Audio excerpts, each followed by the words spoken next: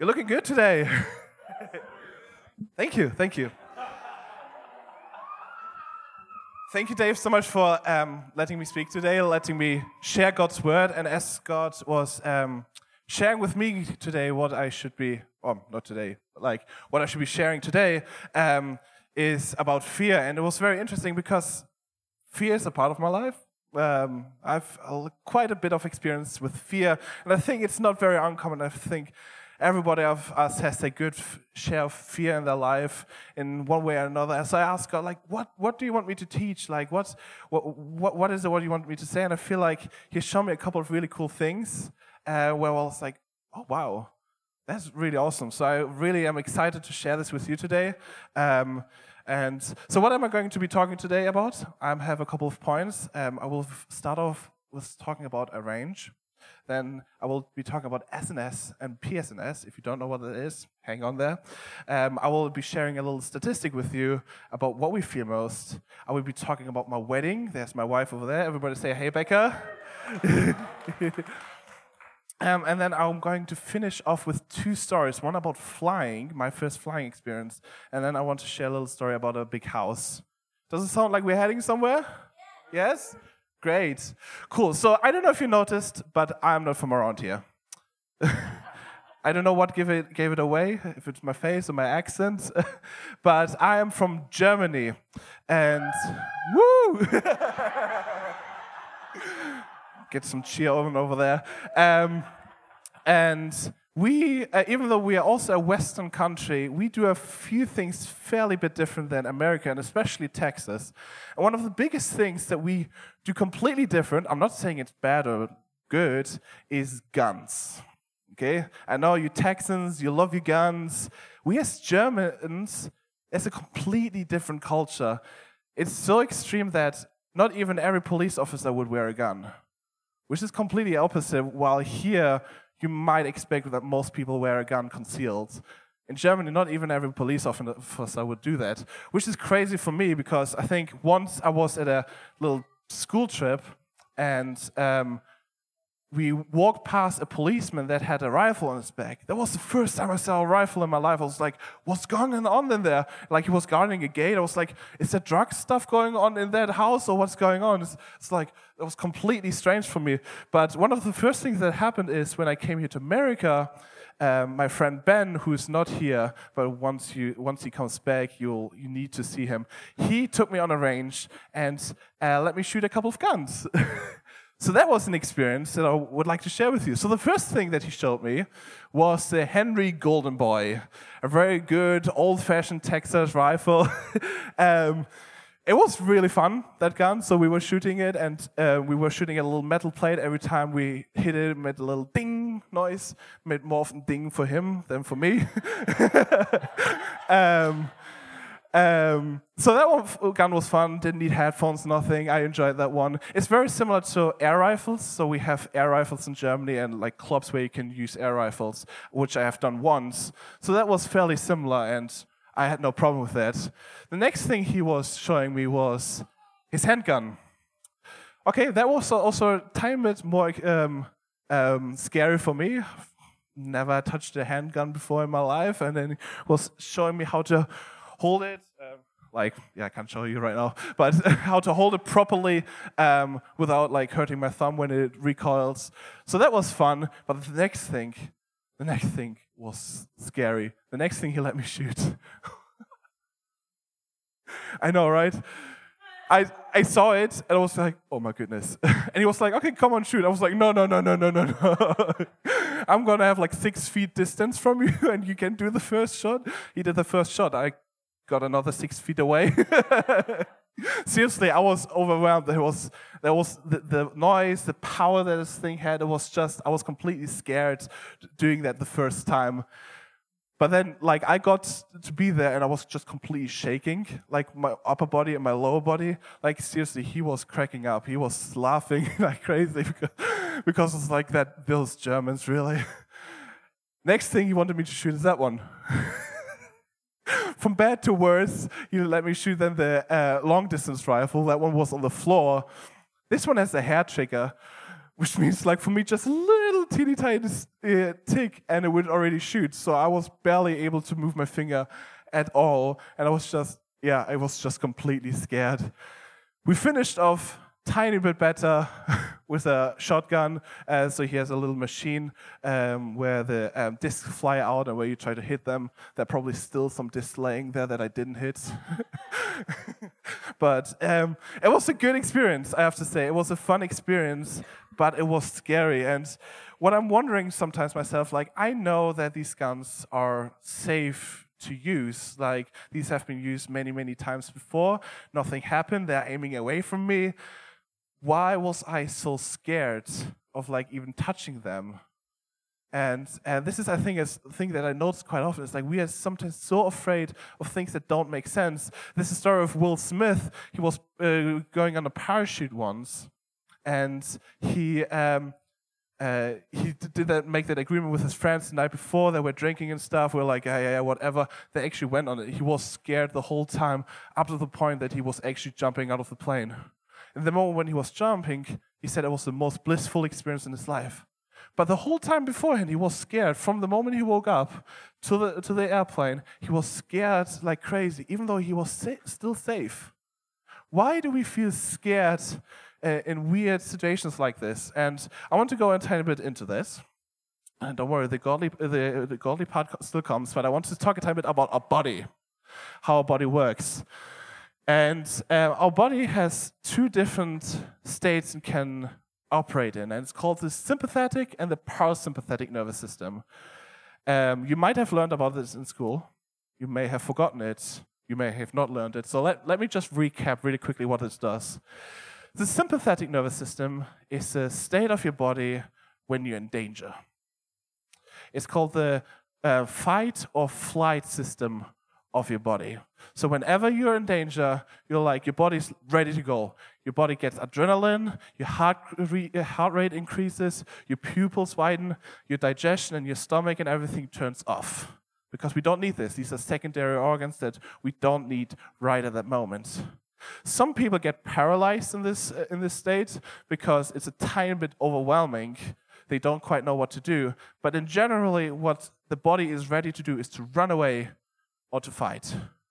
The other system is a parasympathetic system. It's called the rest or digest system of your body. And the complete opposite happens. The pupils are not as wide anymore, your heart rate is not as fast anymore, you don't need to waste the energy, and instead your stomach and your digestion is running to give you back energy that you lost. I don't know if you have ever had that, being awake in the middle of the night, thinking about the stupid conversations coming up tomorrow. With whoever, I don't know, your boss, your colleague, your friends, this conversation where you're like, oh my goodness, that's going to be really bad. What am I going to say? And you're going like through 100 different things that are happening, that could be happening tomorrow. And you're like, oh, why can't I sleep? I just want to sleep. Your body's most likely in a sympathetic state. It's ready to fight or to flight. It thinks it is in danger. The thing is, we don't have the problem anymore with like lions and stuff like this attacking us in all their life. That would be a bit weird, I think, nowadays. But so I feel like our bodies are having this system still that we could be really in danger and portray it onto things that are not as dangerous. So I'm wondering, if we have a system that we are afraid of things that are dangerous, but we are not that in danger anymore, what are the things that we fear? What are the things that are making us so nervous? And I found a little statistic, a really cool statistic, and that, and here are the top 10 fears. And here are 6 of them: losing your freedom, the unknown, disappointment, loneliness, ridicule. Well, the top 3 are interesting. Number 3, rejection. The number third thing that we are afraid of is rejection, and I think quite a lot of us can. I see a couple of heads nodding. It's like, oh yes, I can see that. The second thing surprised me. Second thing is death. A few people might be like, why is death not number 1? I would have expected death to be number 1, but I think what I can see is we can kind of be okay with death. We know it's like it will happen. We can kind of start being okay with it. but there's one thing that we are more afraid of than of death, and that is failure. We are really, really scared of failure. Let me read out a couple of things that you might be thinking so often in your life. Ooh, what do other people think of me? Am I good enough for this? Am I capable? Ooh, I hope I don't get fired. I hope he won't notice the stupid thing that I did again. I hope I didn't disappoint so-and-so. Maybe you tend to tell the people in beforehand that it might not be as good as they expected what you're about to do. I do that. Or there's a story of my grandma during the Second World War. There was this danger of starvation. And instead of starving to death, what she did, she started to overeat. She didn't want to fail in this case. Maybe you're highlighting other people's mistakes over your own so that yours don't seem to so bad. Oh, it couldn't have been me because of all of these different things that come up. It couldn't have possibly been me. Do a couple of people see themselves in a couple of these things? Yeah? Don't. I know it's a bit tricky to say out loud. At least it's for me that I feel like these things are really real every day. What I notice with all of these things is we try to keep on control. We try to hold on and try to control this situation, try to be better and to grow above this situation. For example, what I notice is with my house, like whenever I leave the house, I'm checking every door twice. Checking every door, like, oh, is it all locked? Are all the windows closed? Are all the lights off? Recently, we got a dog to look after, and what we started doing is we had a padlock so that the dog wouldn't run away. Now it's another thing that I keep control of. It's like, now I'm checking the padlock every 2 times. We're like, is it all on? Whenever we leave, I'm not just checking all the normal house doors, I'm checking the padlock, as if that could hold anybody out. I feel like what we often do is we put this system in place to be able to grow over this fear that we have. But so often these systems just create more and more fear. And as I was studying the Bible, the Bible says 365 times, do not fear. So I've read into a couple of those and seen like, okay, what does it say exactly? But what I noticed, it doesn't say create a system, be in control to overcome fear. What I feel like the Bible says is opposite. Give up this control. Surrender this control. God says 365 times, do not be afraid, for I am with you. Just wonder about it. For I am with you. It says it tiny bit different every single time. With Joshua, for example, says, be strong and courageous, do not be afraid, for I will fight this battle for you. Wherever you see it, it comes back to this idea that God is with us. And that's such a different thought than what we learn in society. Because in society, I feel like everything gets taught like, oh, we need to be in control. We need to be the ones that have the overview, that are the ones that know how to do it. But God says, no, for I am with you. You do not need to be afraid, for I am with you. I have it all under control. When I got married to Becca, actually my parents are here as well. Everybody say hi. It has been absolutely amazing. It's now a tiny bit over a year ago. It was a really, really good wedding. Bob was actually the one that married Becca and me. He's not here today, sadly. But it has been absolutely amazing. We had like the core people of our lives with us during the wedding, and then afterwards we had a little celebration with even more people and with some friends and stuff as well. Our parents came over, which is awesome. But the main verse, Becca and I said, we don't want that our wedding is about us. Like so many weddings are about the people, but what we want is that the wedding is about God. So the verse that we chose for that wedding is Matthew 6, verse 33. Seek first the kingdom of God and his righteousness, and everything else will be given to you as well. And then Becca's old host dad was the one that was giving a little sermon, a 5-minute sermon, and he was expanding on that verse, saying, actually the verses around it are all talking about fear.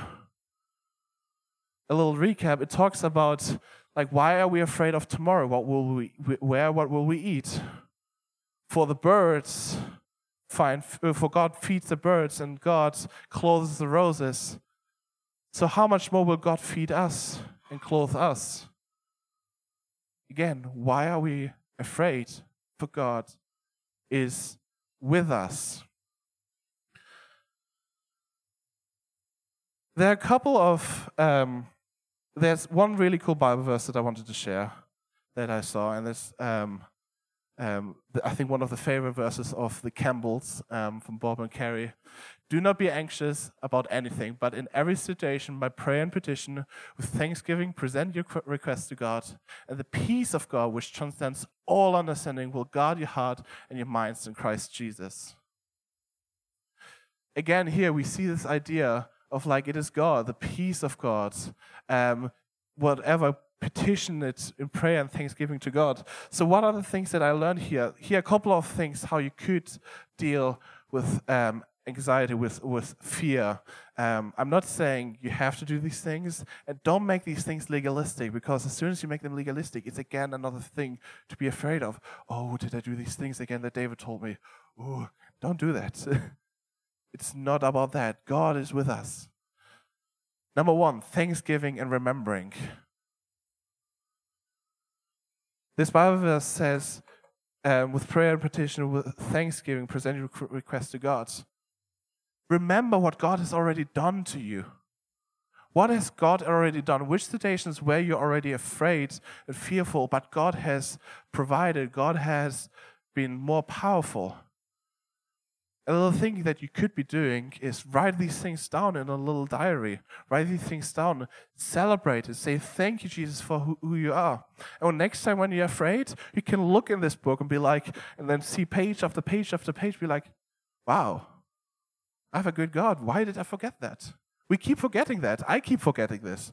But writing it down may help you to remember who God is and that He is stronger than the fear that is there. The other thing is receive His peace, that this Bible passage says. Receive God's peace. And there's this little mantra that I started saying myself.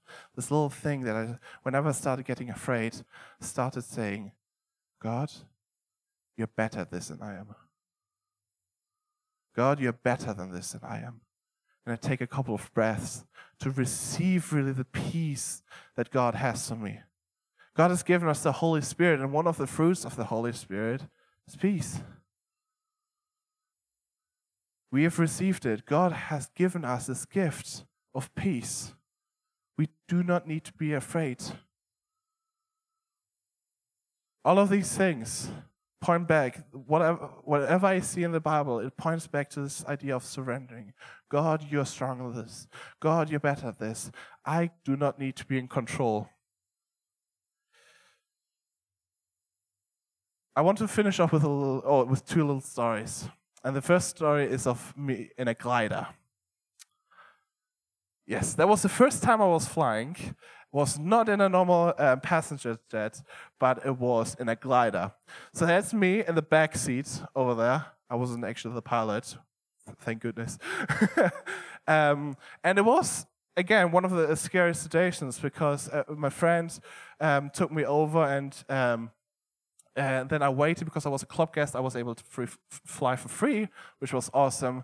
And I remember then it was my turn, and the plane landed, and then I got around it, and you go in from the other side from what you see of the picture here. And you get into the plane, and then they put a rope onto that glider, and they have a big winding machine on the other side to pull the plane, and it starts getting really steep up. At some point, they loosen the rope, and you get from somewhere like this to somewhere down like this, the angle. And it was pretty fun. It was really good. The thing is, I was scared the whole time before the end. I was scared. I was like, oh my goodness, this looks like it might fall apart. I don't know if you agree with me, but it looks like it might fall apart. I was thinking, what could happen? But ultimately, as soon as I sat in, I had this peace. I surrendered my fear because I knew I don't have control anyway. Why do I need to grab on to hold of this control if I don't have it anyway? So instead, I gave this control up to the pilot, to the plane that did a couple of flights already beforehand, and just said, I'm just going to go along on this ride. And I wasn't afraid whatsoever. And it was actually an amazing flight. I was able to see my city from high above. It was beautiful sunshine. It was one of the longest flights I took on that day. It was absolutely amazing. But I wouldn't have had the same experience if I would have tried to keep on control, be like, are you sure you're doing this right over there? I'm not a professional, but isn't the steering wheel meant to be the other way around? No, I wouldn't have enjoyed it, and he would have hated me. Surrender. That's the one thing that I see again and again is surrender. God wants us to surrender this fear. I want to finish up with one last story, and if the band wants to come up to play. And it's the story of a house. And I've been told this story when I was younger. And this is a tiny bit more generic, not just for fear, but for everything. Because the house stands for your life or your heart. And there's this big house of your life, and at some point in your life, Jesus knocks on the door. And I'm just telling a couple of scenarios here. You might have already been opening the door, and you might have either closed it in front of him, or you might have opened it and let him in. But maybe he's now standing in the foyer. I hope I pronounced it right. He's standing in the foyer, but now you're like, ooh, I remember how awful it looks in my house. I can't let you in any further. How about we dine out, Jesus? Or maybe you said, okay, no, Jesus, you can come in. You can come in. I show you the mess of my house, my living room. These are my children. This is my wife. Maybe you've let him already in to the dining room, the place where you take in. The place where you take in all of the stuff. Maybe you're reading, maybe you're listening to podcasts, whatever you used to take in. Maybe you've let Jesus into that already or not. Again, just going through a couple of scenarios. Try to identify where you're at. At some point, Jesus goes around the house, and he notices this cupboard that is locked up. And Jesus asks, what's in there? You open it up, just look at it, and it was like, ooh, that's nasty. That's fear, bitterness, anxiety, embarrassment. Jesus, you don't want to see this. But what Jesus does instead, he asks, can I have the key? I'd like to help you clean it up. And maybe you have let him. Maybe you have not. Jesus keeps on going in your house, and then he maybe goes to your bedroom, and he sees that's maybe your marriage, your relationships, or relationship, hopefully. And Jesus says, may I have the key for that? I'd like to help you clean this up. Maybe he went to your workspace, your home workspace, and asked for that key. Where in your life did Jesus already knock and say, why don't you give up this key? Why don't you give up the power, your control over this? Why don't you surrender it to me? And if a couple of the pastors, actually quite a lot of our pastors are gone, but if Howard maybe can stand somewhere and I can stand somewhere, and if you want prayer and you want to say, Jesus, like you recognize where in your life Jesus has been knocking, where Jesus has been asking for the key, maybe it's time today to open up a new space in your house. It's again and again in my life. I've said yes to Jesus a long time ago to get into my house, but different parties tackling out one after another. Which space in your life is Jesus asking you to surrender now? Maybe it's fear. Maybe it's embarrassment. Maybe it's any other things in your life where you still try to keep on control. It's completely different what the society tells us, but it's a good way. So if you want to do that, we're going to do some worship now. And if you want to do some prayer, you can come on to the back and we're going to be praying for you. Thank you.